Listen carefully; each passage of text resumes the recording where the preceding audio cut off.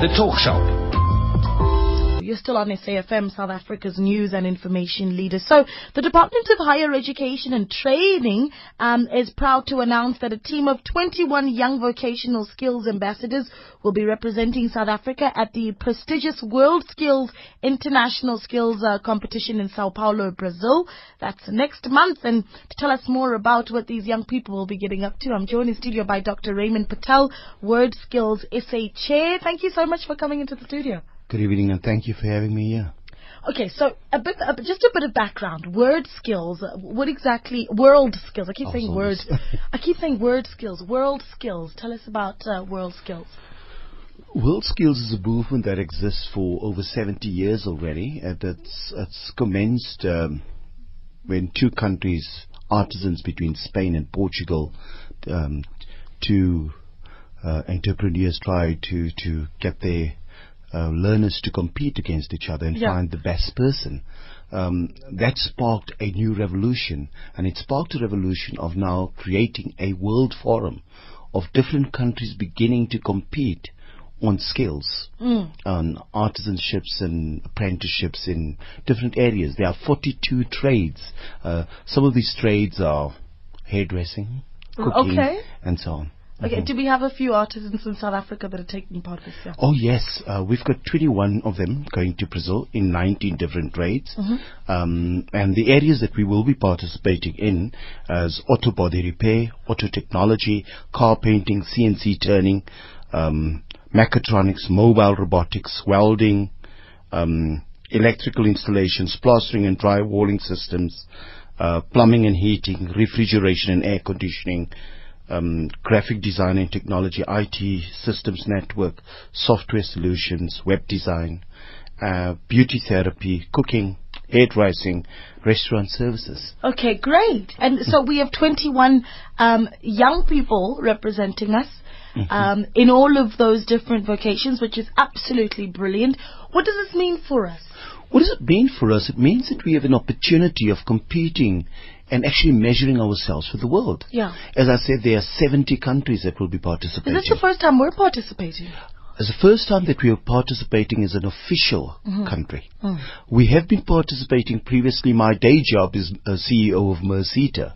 So the MERSETA and the Services SETA has been carrying World Skills South Africa, the team for South Africa, for the last 10 years. And what does now happen is that the Deputy Minister of Higher Education, who's the ambassador and the driving force behind skills, he also started this whole thing, or the movement, I want to call it a movement, to the decade of the artisan. Yes. So he's driving it, and he's leading a team of CEOs, FET principals, university professors into Brazil. Together with them as the 21 learners who will be participating. Yeah, I think what we need right now, at any point that we're discussing skills development in South Africa, there's a real sadness that comes with the amount of work that still needs to be done. So what we really need is for these young people to come back with something for us to celebrate when it comes to the skills that we do have as South Africans. Should they do well, what is the benefit? What is the more than the benefit, what is the lesson learned to that young one that's still in grade 10, still trying to decide where they're headed? I was listening to your previous conversations. Yeah. And I heard about putting money aside for university education. It's one of the things that I think we must demystify in our society. University education is not the only education. It's, in fact, I always say to people that plumbers make more money than doctors these days. Really? You call a plumber out. By the moment he gets to your door, it's already a 450 to 1,000 rand call-out fee without him touching your pipes. I'm in the wrong business. Yeah. And then you start seeing how much money they make. Yeah. So what we've got as a country and as a developing country, I really believe that one of the areas we need to get into is skill our young people. I was listening to, and I would like to read that paper, most certainly. I've got it right here. I was really interested in it. And part of it was our whole model of our schooling.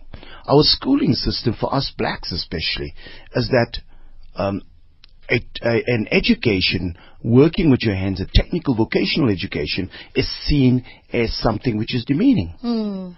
So resultant is that when we got our freedom in 1994, all of us thought that becoming doctors, lawyers and accountants would be the liberator.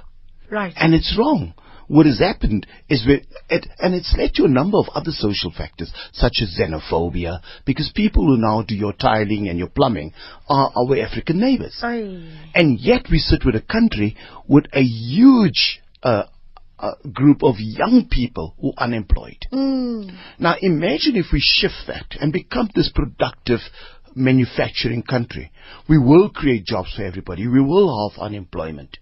We will improve people's social standing. Yeah. And for me, that is what World Skills is all about. It's not about only winning medals. It's about popularizing the trades. Yes. And I simply call it sexifying trade. That's right.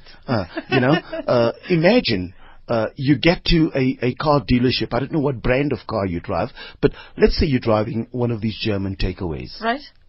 You get there. Moment you've got a problem on your car, they take it in. It's like an operation that they're performing.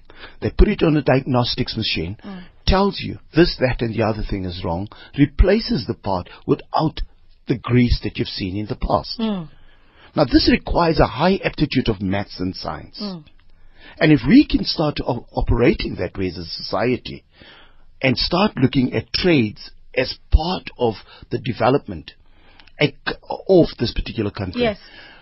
A country such as Switzerland, and I always like telling the story, Switzerland, when the economic crisis hit the world in 2008, there were two of the European countries that were really, really safe, Germany and Switzerland. What was it? It was the education system.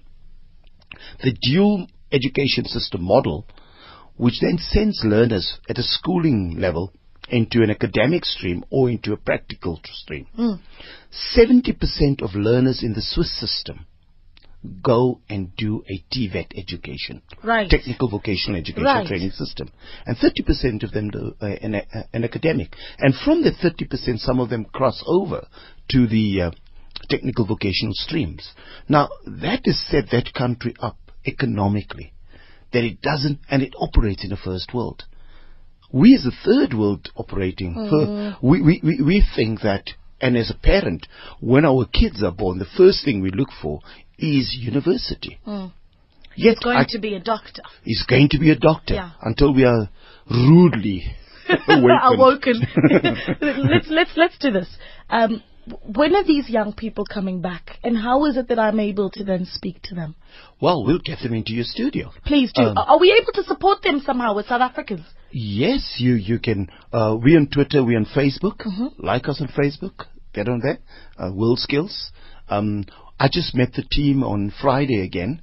We were having our final team building exercise out at the Team Building Institute in Pretoria, walking on high ropes and so on. And it's building that team, that cohesion. The send-off function is on the 24th of July, which is hosted by, I think, our Minister or Deputy President. All right, well, bring them to us. Let's speak to We will most certainly. people. And you must meet some of them. I can't wait. You know, beautiful young girls. And I know the listeners can't wait to chat to them as well. I'm glad there's girls there. That's good. That's good. Dr. Raymond Patel, World Skills SA Chair. Thank you so much for your time. Thank you, ma'am. You're still on the Talk Shop on SAFM.